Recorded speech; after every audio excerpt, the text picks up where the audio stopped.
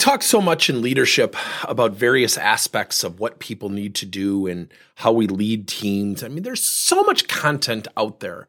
And I put out a lot of content. And quite frankly, I probably put out too much content. I am convinced of two fundamental factors. Number one, I think everything starts with self-awareness. If you are not self-aware, you're not going to accept feedback. If you are not self-aware of your strengths and your opportunities to improve, you're not going to be as great a leader as you could be. If you're not self-aware of being a great teammate, you probably won't be as good a teammate as you possibly could be. Now, what prompts us to lack self-awareness? Conceptually, we hear things like, look in the mirror. You've got to be highly self-aware. You got to be honest with yourself. You got to practice getting feedback. And I agree with all of that. I think there's a fundamental reaction that we all have that prompts us to not even pick up the mirror, to not even be able to say the words self-awareness.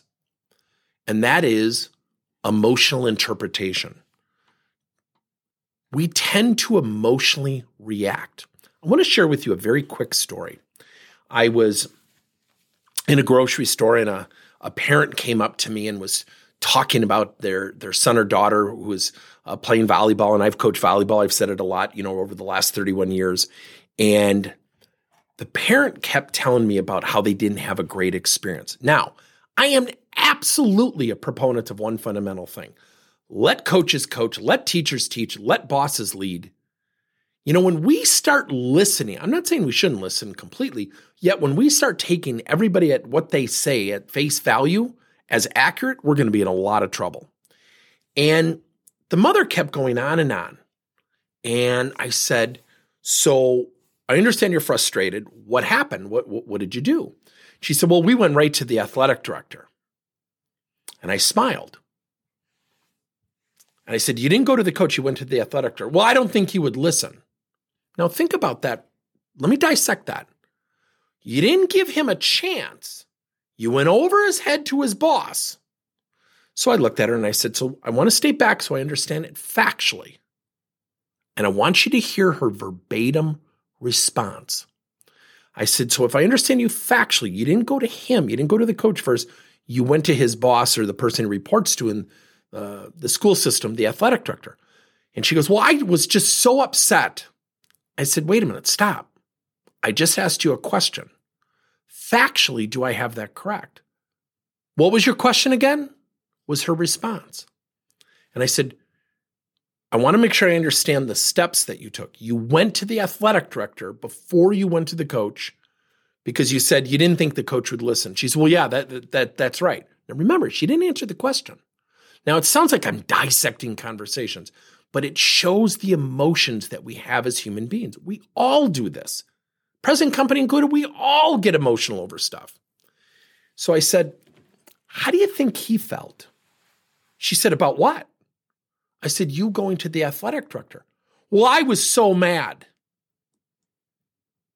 And she went on and I waited for her to complete her thought. And I said, so do you think you built or do you think you eroded trust with the coach? Well, what am I supposed to do? And her husband is standing behind her, smiling. And I said, well, I'm wondering what the coach is going through. You still haven't answered that. I wonder how he's feeling. And your reaction was, about what? Well, you went over his head.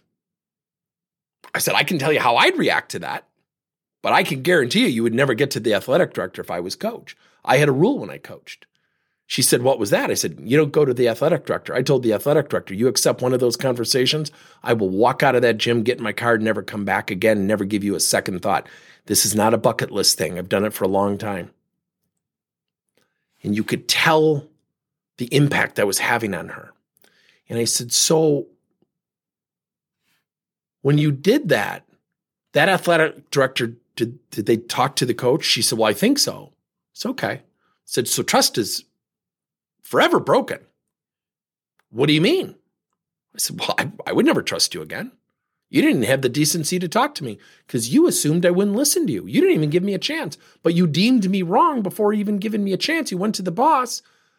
I would imagine when you went to the athletic director, you led with a lot of emotion and frustration because I hear that in you. I get it watching your kid not play. She said, well, I probably did. And I said, so the relationship is over. Notice I have not talked about the issue. I have not asked why he wasn't playing. I have not asked about validity of her insight. And the husband goes, well, you're asking all these great questions. What should we have done? I said, go to the coach calmly. I said, now, before you say anything, let me ask you a really honest question. Now, I want you two to be, now I know these two. Can you be really honest? And they both smile. And I said, if you go to the coach, there will be two outcomes, right? You're going to ask about playing time. Now, you say you want a reason why he or she is not playing. Would you accept the answer honestly? And she said, if I agreed with what he said. I said, interesting. So you have to agree with the coach. So you're going to take whatever he says at face value and you're either going to agree or disagree. She said, well, right. I said, okay, I'm willing to bet both my kids' lives that you would not agree with anything that came out of his mouth. She said, probably not. I said, okay. I said, so one of two things is going to happen. Your child is either going to play more or not play more. Would that be a safe way to depict this? And she said, well, yeah. And I said, think if you get what you want, the damage you've done. She said, excuse me? And the husband rolls his eyes and goes, oh, wow. And she looks back at her husband and she goes, what? And he goes, it's a great point he's making. I said, I actually haven't made the point. I said, if you get what you want, think about the damage.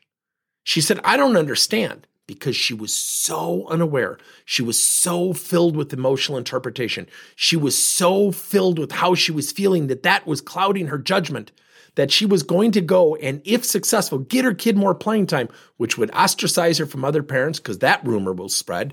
The kids will figure it out. They'll wonder what's going on. The coach is backed up. He's lost the trust of the rest of the parents because he gave in to a parent. Oh, by the way, you want to do this confidentially? Good luck. Or if he just says, no, he's not going to play more, you're going to be upset because you're already upset now. And the reason I know you're going to be upset is it's the reason you've stated why you're upset. Let the coach coach. Because I have one more question for you. Would all the parents support you in going for your kid to get more playing time? And the father now jumps in and goes, why? I think so. I said, I can guarantee you no, so I don't even know the parents on your team. He goes, how can you say that? I go, you're stealing one of their kids' playing time.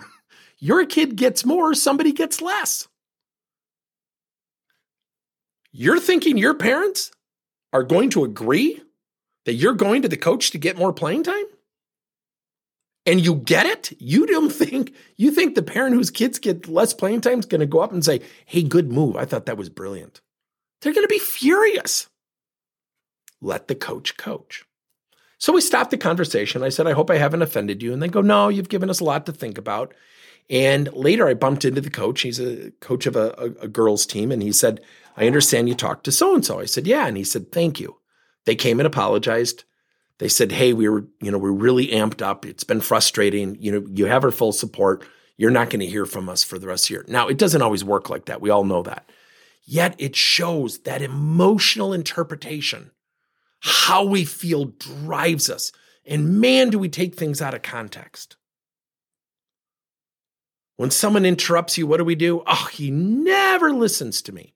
When someone's late, he's always late. We don't represent things accurately because our emotional interpretation really facilitates an awkward, if anything, a non-accurate outcome of information.